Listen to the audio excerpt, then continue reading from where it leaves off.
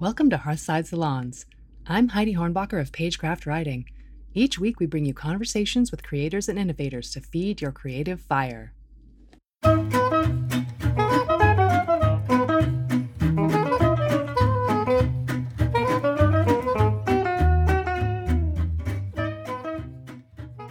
For so many creatives, life becomes a dance of how to pay the bills and honor your creativity. Some of us get sucked inextricably into bill paying and let go of our creative dreams. Some create wildly but can't bridge that divide to art as career. A talented and lucky few get the balance right. For visual artist Emma Ferreira, an I'll show you moment with more practical-minded family springboarded her into a life of lessons in trust and living with fear as a constant companion. Emma believes we're always guided to the next part of our journey if we can just listen to our gut. We'll talk today about excavating layers of lived experience, the audacity of valuing your creative voice, and making every moment count. Emma, thank you for joining me on Hearthside Salons. So good to see you. You too, and you're very welcome. Thank you for having me. Yeah, I've known you as an artist. That's how I first met you, and I've known you as an artist now for many years, and I love your work, and I'm fortunate enough to have several of your pieces. So I've always loved the way you work with stuff. You know, you've never stayed still. Every time you come, you're like, oh, I've got a new thing out. I've got a new series out. It's always totally different from the last thing you did, which I find really surprising, and exciting for an artist. Because I personally am like, I figured out how to do a thing. I'm going to keep doing that thing. So I just want to talk to you a little bit about your journey as an artist. Childhood in Buckinghamshire. What was it like growing up there? What was it like in your family? Were they artistic? Were they more businessy minded? Like, what was expected of you as a little kid? Well, it was absolutely terrible. And I say that with a side of jest because, growing up wanting to be an artist and to jump into everything the world has to offer and to be creative and to go and see what's out there, and to be inspired and stimulated. Growing up in Buckinghamshire, which now I love, was so confining. It's the countryside. It's a little, yeah. So, here's a little girl that wants to go and capture the world, and I live in the country. Yeah. I couldn't wait to jump out as fast as I could. Now, obviously, as I'm older, and then you start to kind of see the beauty in it and how magical and how probably what was happening within me was being inspired because of where I was, because of the silence, Yeah. I find some appreciation for it. But no, I wanted to run away as fast as I could, as far away as I could possibly get, and to never turn around. Wow. It is funny how that, like, the small place seems like you can't wait to get away. And then you look and you're like, oh, I see the idyllic nature of it now. And that's probably what my parents were trying to give me. Right. So were your parents are they creative people? Were they like, yay, our daughter wants to be an artist? Or were they like, no, you've got to go to law school? So not really creative, but specifically, I remember my mother saying to me, if you are going to be an artist, you are going to be poor. And I remember the exact moment and thinking to myself, no, I'm not. You watch, you wait. That was that defining moment that you have as a child when someone tells you something and you're like, and you like, no, I'm not. And I'll show you, Yeah. So it wasn't necessarily encouraged, but it wasn't. It was just this was her, my parents' viewpoint. This is what will happen to you if you take this path. Do so at your own risk, kind of thing. Mm-hmm. Okay, so eyes open, and now your work is collected by like massive people. So it's like, okay, Mom. Yeah, thanks, Mom, because I did that because you told me I couldn't. So thanks. So much. I love it so much. So you were bitten by the travel bug very early and you wanted to get out and see the world. Can you tell me a little bit about like giving yourself permission to just go and like see the world and leave school and just make that like, this is the best education. Cause my dad always said like the best education you can have is travel. Right. It shapes who you are. So talk to me about that. Well, honestly, it really, I think me being an artist wasn't necessarily formed the fact that I had this incredible, like I thought I had an incredible talent. Like, oh, I'm so talented. This is the path I should take. This is where my skill set lies. It really was born from what I wanted to do with my life, how I wanted to live my life. Like, I wanted to travel around the world and experience everything. Like to breathe in the smells and to like, to kind of understand different cultures and different belief systems. And so for me, it was, how can I do that? What best career path will allow me to be that nomadic person? Yeah. Versus like because I went to art school to art school briefly, and it wasn't for me. It was the travel bug was get out there and like see what's out there. What else is there to inspire you? Yeah. I love that. What did you learn about yourself in those years as you were traveling and experiencing and tasting and smelling? Well, I learned very, very early on. I learned to love fear. Ooh, talk about that. I did. I learned to become, I don't even know if I would say friends, but I learned to become acquaintances, comrades, alliances with fear, because I wasn't brave when I was little. I was afraid. I was the only child and I was afraid. And so I learned very quickly that I had to put fear by my side. Wow. Not behind me, where he could lurk in the shadows and come out at any point.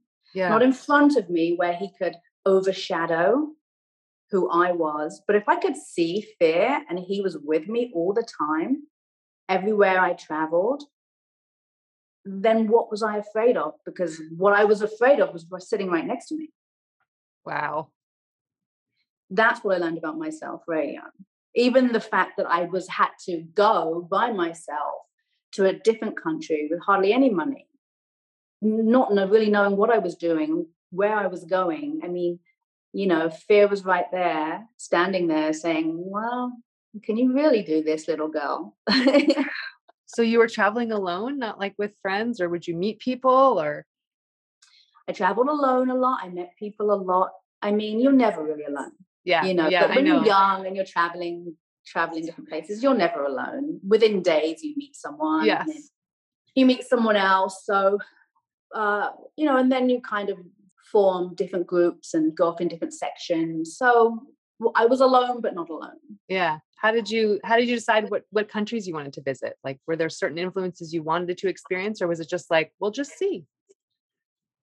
I mean, there was influences that I wanted to kind of digest into. However, I mean, I think the honest story is one of the first trips I ever took, I went to the airport, and it was back in the day where you could kind of look what's on the board and see what flights were happening and how much they were. And so the flight, I had traveled a lot in Europe, but one of the biggest flights I took outside of Europe, because, coming from England, it's kind of your backyard. Yes. It's not really scary to go to Europe because it's right there. It's right there. It's an hour flight or 2 hour flight. Exactly. 2 hours and you're home. But one of the first flights, I had gone to the airport and I wanted to go somewhere and far. And I saw this plane, on the, a flight that was going to Canada. And it was really cheap. And I said, that's where I'm going. Amazing. That's like, that was not what I expected you to say. It's just like the exotic wilds of Canada. What was that trip like? Like, what did you discover in Canada besides maple syrup and really nice people? I discovered really nice people. It was one of the first I had gone. So I got on the plane and I had a bag and I had a little leather jacket, and it was October. I didn't know much about Canada, It's very anything. cold. It's very cold. I didn't know that in my youth. I didn't really think about it because it was the plane ticket that I could afford. Yeah. So I get on the plane and I get off the plane, and here I am in Canada, and outside it's snow on the ground. And I had this little leather jacket, and this random man walked up to me and he said, "Do you have another jacket?" And so, okay, I'm from England. Don't mess with me. I know what I'm doing. I'm not afraid of you, kind of attitude, you know. Yeah. And he said, "Yeah, you're gonna freeze here." And he took his jacket off and gave it to me. Oh, come on. Oh, that's sweet. And so my introduction to the next part of my journey was, it was very much, it was that, well, I felt safe. Kindness. I felt kindness. Ugh. That was Hello Canada. I felt like, okay. And, I expected the man to say, here's my jacket. Come home with me. Or, Right. and as I watched him walk away and just leave, I was very open to the next part of my journey because That's of the amazing. kindness of strangers. That's beautiful. Yeah. There is something so special about how travel brings that out in people. Like I've had incredibly lucky and beautiful experiences with people in places that I've been, just like taking me in or making sure I had a place to sleep that night or making sure I had something to eat when I messed things up and ran out of money or put the wrong card in the wrong thing and, eats your money or whatever. And it's outside of like, you wouldn't look for those experiences or expect them just in your day-to-day life where you are. Right. Yeah. It's almost, to me, I feel it's very universal. I feel like we're guided every second of every day into like the next part of our journey if we listen. Right. Yes. If we're able to stand there and listen to what's coming to us, you will hear what you need to know. Yeah. And so for me, like that moment was, again, the fear was kind of still by my side, but I was able to say, okay, I feel good about this. I feel good about this part of my journey. I'm ready. Well, and I feel like so many of us can spend a lifetime learning to listen to that or trying to learn to listen, that you have a good internal guide if you can just let it be there for you. Yeah. I feel I do. I listen a lot. I always have. I think it's an only child thing. Yeah. Right? And it adds to creativity, right? As an artist, any kind of artist. Yeah. It's like, you need to listen to what it is you're trying to say. Yeah. Then to me, it's always just an amazing process from the time an artist creates something and just says, here's what I'm feeling. Here's how it's going to come out of me in this medium. Yeah. And then I'm going to ask people for money for it and give it to those people for money. That's always such an amazing act of audacity in a way, and just belief. And like, my voice has worth that I think so many of us need to learn. Like, what was that like the first time you were like, I'm selling a piece now? Well, I mean, so I think I had done little things here and there as you travel, because you're traveling, you have to make money. So it's like you do something little and you sell it to pay your rent or to buy a sandwich, whatever you need to do, right? Get clothes. So I had done little things, but you would use the word audacity. I think it's a word I've carried around well, and I think it served me really well. I think my first major art show, which was here in Venice Beach, actually, I was showing with some other artists, and their work was way more valuable than me. I had sneaked my way in there, kind of wangled in, with my audacity and my boldness and my English accent, somehow sneaked in there. And so, I'm looking around and, I see that the artwork on the wall is 10,000, 5,000, and I hadn't been charging that kind of prices. I had been, selling art to live. And so, I wasn't going to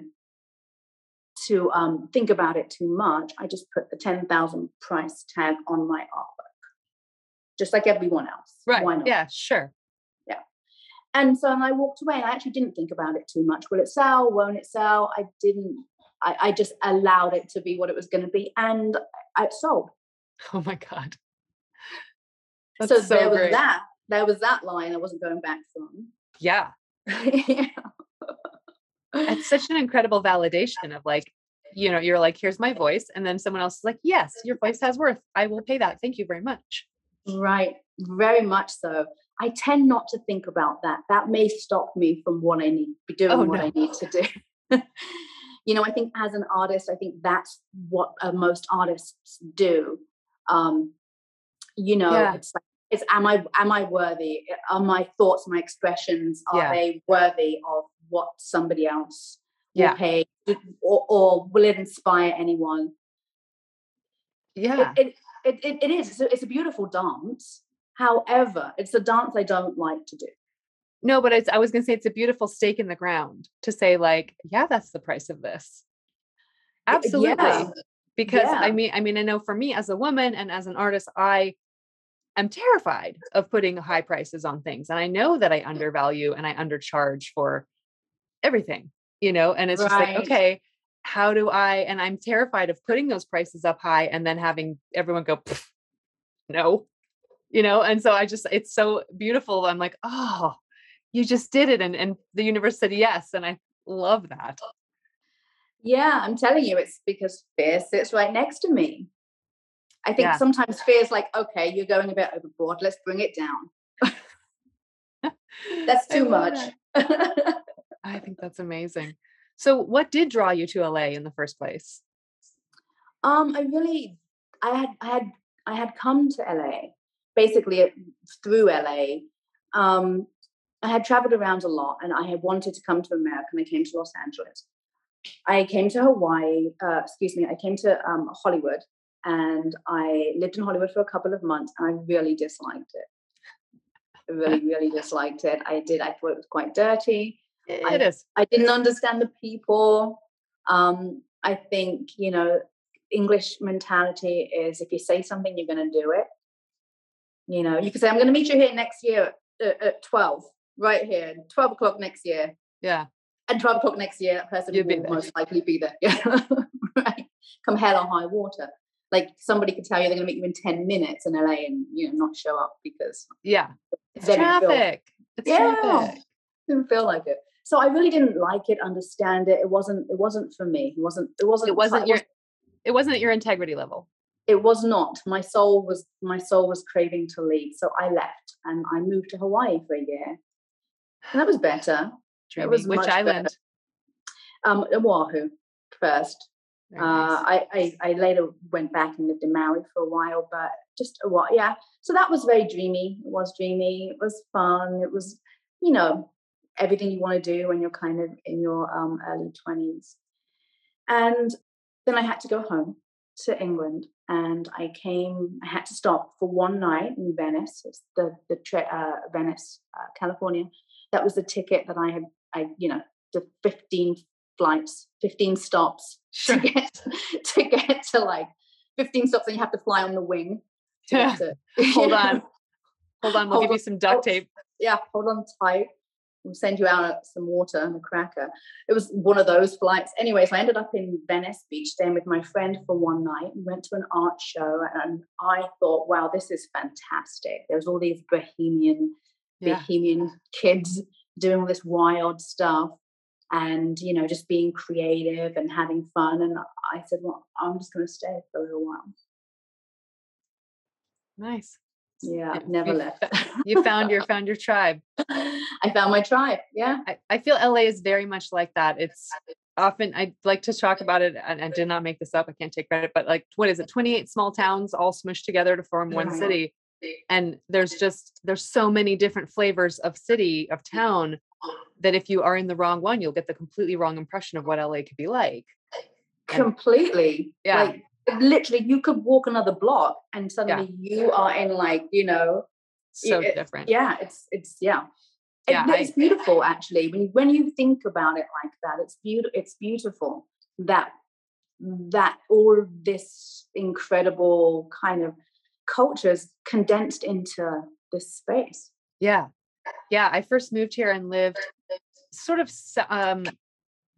not in, I was inland from Venice, but not quite as far as, not as far north as Westwood, and not, sort of, it was Culver City, but it wasn't really Culver City. It wasn't the cool part of Culver City, I guess now. And I felt so adrift. And then I finally, one day I was working at Paramount and I just was driving around after work and I discovered the Beechwood Canyon area. And I was like, oh, so I moved there and I was just, that was my little soul nurturing part of town. And I was just like, never looked back. So it's just, you just got to find that place that fits you. Exactly. I love that. Yeah. So I wanted to talk about one of your major series, The Reality of My Illusion. Yeah. What, and because you worked so much with layers in that, and also just the theme of it, that everyone's reality, it's like we all have this illusion of how we look at the world, and that it's like, yeah, sure, that's reality. So for you. Right, So right. talk to me about how you came to that theme, and then specifically your work with layers. So, I think one day I don't know what I was doing. I can't quite recall, but I remember just sitting down and thinking, what was once my illusion, my desire, my fantasy is now my reality. Ah, And then I traced back in my head and thought about everything that I have desired has become my reality. All of the illusions that I have had in my head have become real. And so I found it so inspiring. the master manifester. Yeah. And it was at that moment that I realized. I mean, I know that I have manifested my whole life, but when I really realized, not just one thing, it was everything. It became very important to me to kind of really nurture that brand, or that moment, that feeling. And so because I'm an artist, it's like, a visual artist, it's like, how do I best express this? Right. So I took to layerism, right? Because layerism is putting one piece on top of the other, on top of the other, on top of the other. Now, many different artists work in different ways with layerism. The way I work is I tend to put on and on and on, and then I take off. So how I do that is I sand it off. Yeah. Because once you've stuck one piece of paper to another, or whatever, one material to different materials to each other, you can't just take them off. You pull them off, and it's not Lego. So I sand them off. And I love, for me, it's like the action. Like, this is life, right? We are energy forces, whatever you want to call it, that on top of the energy is skin and flesh and bones and blood and all of the good stuff. And so for me, this is what life is, right? It's like we pile on top, from our childhood to our teens, to everything is piled. Beautiful, that's great. And then we're left with this, whatever this us, right? Mm-hmm. For me, there's a lot probably I piled on top that I didn't want there. Didn't need there. Should actually have never been put on top of me in the first place, given to me by somebody else, handed down. And so when I was doing the work, what I found is layers and layers and layers, but then I found it was so therapeutic taking them off, sanding them off, and creating beauty in that, being able to expose the parts underneath that perhaps should have been there in the first place. Right? So it's kind of this metaphor for life, but it's also creating something visually that now it's like, I should have never covered this up because it really stands out. However, if I had never put the two layers on top of that, what's going on around the piece that I've now, taken back to its natural self wouldn't be the same. So, it's the the action of layering on and then taking off, which is that's the real dance for me. That's amazing. I love that how much metaphor for life there is in that, it's like the trauma or the upset or the, unhelpful thoughts about ourselves that we take on, and, just being, okay, well, what can I pull away? And if I hadn't gone to the bad or dark or whatever unserving place first, I wouldn't necessarily appreciate so much what's there when you let go of those thoughts. Right. And how nothing is accidental. I didn't accidentally put these pieces of paper or these materials on top of that. I did it purposely. For whatever reason, I decided that I needed this color or this style or this material. I did it purposely. And this is, again, what you're saying, whatever lands onto us, I don't believe it's an accident. I believe it's purposeful. I believe that it creates who we are. It gives us foundation. It creates our story. Yeah. I feel like you've answered this already, but I still I wanted to put in these words, like, what is it that you love about creating? What do you find about yourself in the act of creating? Oh, for me, there's no other way. I think, talking about being a child and thinking, well, backing Buckinghamshire, that I wasn't going to do anything else other than create. Right. Yeah. That is my story. Well, ask me the question again. I'm trying to answer your question in the way that you answered it, but I just kind of attend. No, I love that. I said, what do you love about creating, and what do you find about yourself in the act of creating? So yeah, it's freedom, right? Freedom of expression. That's right. I feel like that's such a beautiful place to be. And, instead of, so many people have jobs where it's like, you just go and you do the rote tasks and it's not about creation. It's just about doing. And a lot of us that are creatives end up in a doing part of creativity that's less fun and less freeing, and just to come back to that place of, no, everything is creation. Right. Yeah, it's complete freedom for me. And I think, when I talk about, it wasn't necessarily that I needed to be an artist. I knew that I needed to create a lifestyle that would allow me freedom, right? Freedom to express, freedom of choice. Yeah. I feel probably a lot of people feel that way. We all want that, right? Yeah. I feel very grateful that I was able to recognize that at a young age and then kind of go after it. I love that. So then I also wanted to touch on Gypsy Kiss, because that, I think, is the perfect marriage of travel and art. I was like, that is brilliant that she did that. So can you talk a little bit about that? Kiss of the Gypsy. Kiss of the Gypsy. Oh, I wrote it down. I'm so sorry. See, I knew, I was like, I could tell that I was getting it wrong in some way. And I was like, yeah, we're starting to see here that my life has a theme, yes. Right? So it was again, this is what I wanted to do. I wanted to travel around the world and stay in 5-star hotels. I mean, that's the legitimate answer, and that's the honest truth. Yeah. And so how do I make that happen with what I have in front of me? And being unapologetic about it too. It's just gorgeous.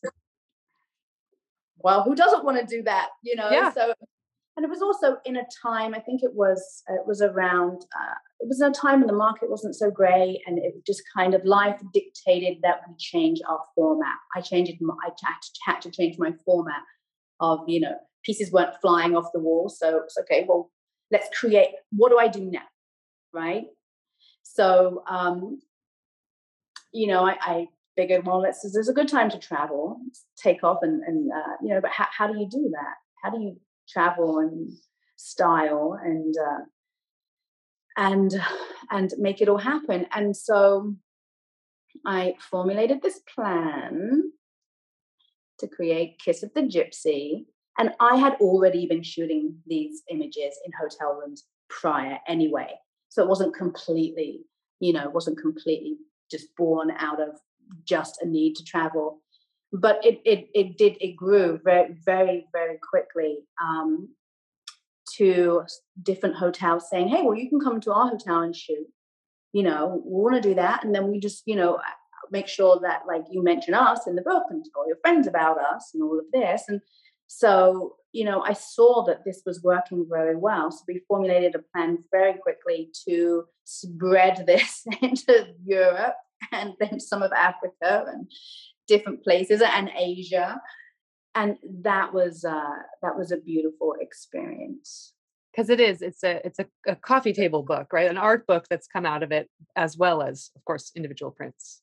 Exactly. I mean, we're still doing it. We're still creating it because we feel like, is something ever finished? Just another edition. Just another edition. Exactly. We feel like we could add more, and we can do better things. And so we're still in the midst of creating it, but it was a very incredible, has been this far, a very incredible journey, meeting lots of beautiful creative people, traveling to different landscapes and shooting these incredible images in hotel rooms all over the world. Yeah. And then having to deal with just finding these models in different places. And I mean, the stories I could tell you, just go on and on and on. But yeah, I'm still inspired by how quickly that manifested, because I remember actually the very day that it began, that for me, that I grew it. I was watching a movie, and in the movie, the woman got off of a Riva and she went into the Hotel Daniele, which is in Venice, Italy. And my stomach went into these knots. And my then boyfriend, who's now my husband, he looked at me, and he knows me so well, and he's like, "Oh God, she wants to go there." Like, he gave me this look like she wants to go on a Riva and stay in this hotel. Great. Well, literally, and I did. I just thought the elegance of the moment and what she was doing in Venice and the rain and how everything was happening just inspired. I wanted to go there. When I tell you that I was there 4 months later, in getting off of a Riva, the Hotel Daniele had signed on to sponsor me. I got off of the Riva, they held my hand, and they welcomed me just as they had the woman in the movie. You're like, my life is a movie. Within 4 months, this happened. That's amazing. So this is the reality of my illusion. Yes. That is so awesome. Yeah. And I mean, my piece of your pieces that I have, that my favorite one is the one from that series. Yeah. Yeah. So, yeah. Thank you. So lovely. So you've never stopped. What's next for you? What are you working on? What are you reaching towards? What's your next illusion that you're bringing to reality? Well, as you know, we were just forced into some quarantine time, which was interesting. And so I write a lot,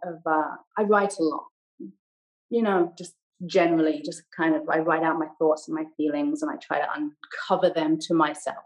And so one day I sat down and I was writing a poem. I was thinking about my next series, which I'm still thinking about and very eager to get into, which is based around a lot more words. But so I was just writing a poem, and then I realized, it was dark outside, and I'd written nearly like 5,000 words. I thought, this isn't a poem. It's a really long poem. And so I was enjoying what I was writing so much that every day I just sat down and I just wrote and wrote and wrote. And then eventually realized that I had kind of written a memoir. I love it. So, I mean, I have never thought of myself as an author, but the process of what I have been doing to just get this out of me has been probably one of the most spectacular moments of my life so far. Amazing. Right. So we don't know. We'll see. Is it going to be a book? Is it just going to be something that inspired me to move on and do something other? I don't know. I love that you just allow yourself to be guided by your intuition and what inspires you, instead of feeling like, oh, I must do X. I must use paint. I must use photography. I must, it's like, there's no I must with you. Yeah, no, it's like, I must like follow my soul journey, Yeah. whatever that is. You know, and I do want to say, it's like, I feel like I'm very lucky as an artist because, I'm also like a savvy entrepreneur, which a lot of my artist friends are not. Very true. So, because of that, I've been able to make money, and that allows me to step back and say, okay, I can do this now. Right.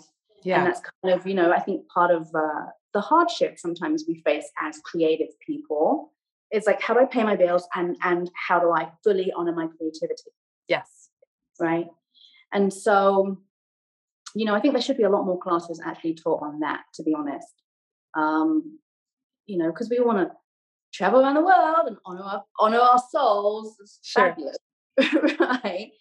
But not everyone can do that. However, I do feel very lucky and honored that I've worked really, really hard and been able to have some huge successes. Yeah. And you have to put those successes away for the rainy days. Yes. Right. Very true. So I feel like you already have said what you would have said, but I would love to know what you would say to your child self, that little girl in that little town, that little rural part of England, sitting there wishing she could get out. What would you say to her? Oh, gosh. I would simply say to her, and I have spoken to her sometimes, but I would say, trust yourself. Trust, you got this. You trust yourself. Yeah. Yeah. I love that. I feel like so many people I speak to, we talk about also regrets. And I feel like you're not a person of regrets.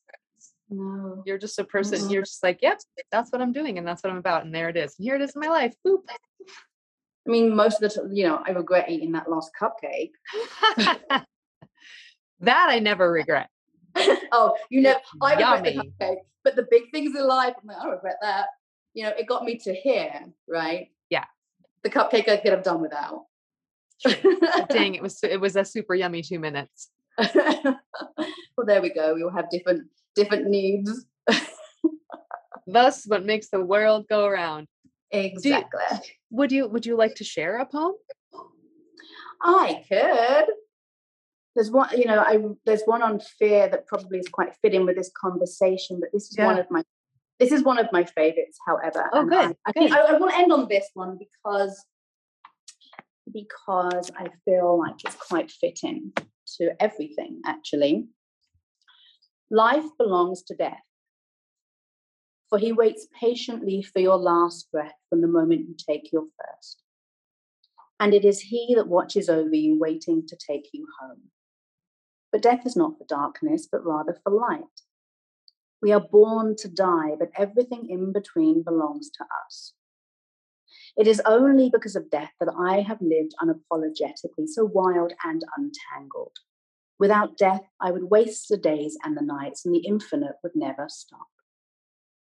If death is just a state of silence, then in this life I will be heard, so that when we meet again, I have nothing left to say, except thank you, my elusive friend. I am ready to go home. Wow. I like that one. That's great. Really beautiful. Oh, thanks, Heidi. That's it, right? Isn't that the story? Right? Yeah. Right? We're here, we're gonna die. Yeah. So everything in between belongs to us. That's a fantastic message. Oh. Thank you. You're welcome. Where can people find your work? As of now, I'm kind of in between doing a new series. So the website doesn't really, my website, emmaferreira.com, doesn't really contain anything new. But I'm playing around on Insta with under the handle The Reality of My Illusion. Okay. Great. Yeah.